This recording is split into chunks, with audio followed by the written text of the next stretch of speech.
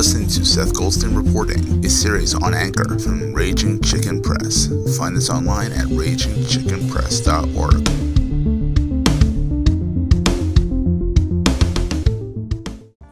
Today, Twitter has released a way for users to bookmark their tweets. Unlike the former way of having to hit the heart and making it public that you either endorsed it or bookmarked it, this is a separate feature that allows you to privately bookmark tweets for later consumption. Pretty neat. About time they did it. What do you guys think?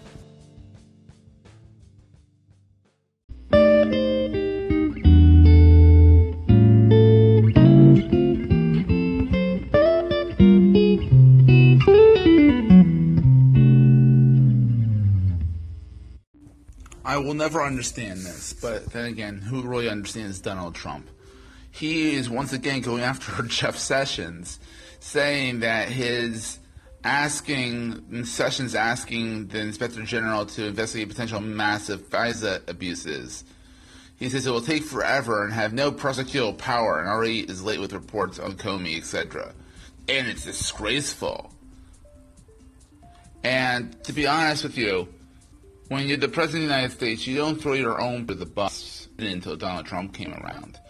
I feel this is the one time I actually felt bad for Sessions. He's trying to do his job, and Trump is abusing his own people.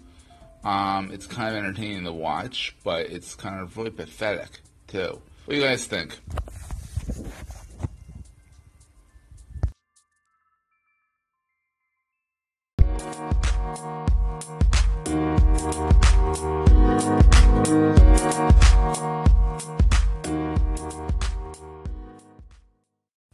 Well, this is concerning.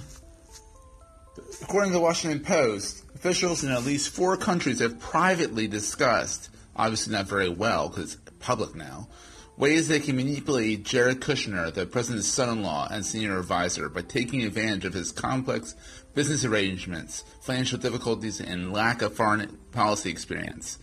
And this is according to current and former U.S. officials familiar with the intelligence reports on the matter.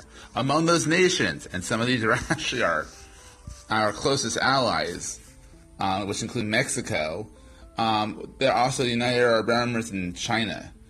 And this is a big reason why Kushner's security clearance, which was temporary, was taken away, according to the Washington Post. This is what the problem is with hiring family to be your advisor, especially with the Trump administration. It's so easy to manipulate Donald Trump and his administration because of his business ties. And he didn't divest. In clear violation of the Emoluments Clause. And this is what we're facing now, is that countries are trying to manipulate the president and his advisors to get their way. I'm speechless. Like, this is what we knew was going to happen, and it's happening. So, what do you guys think?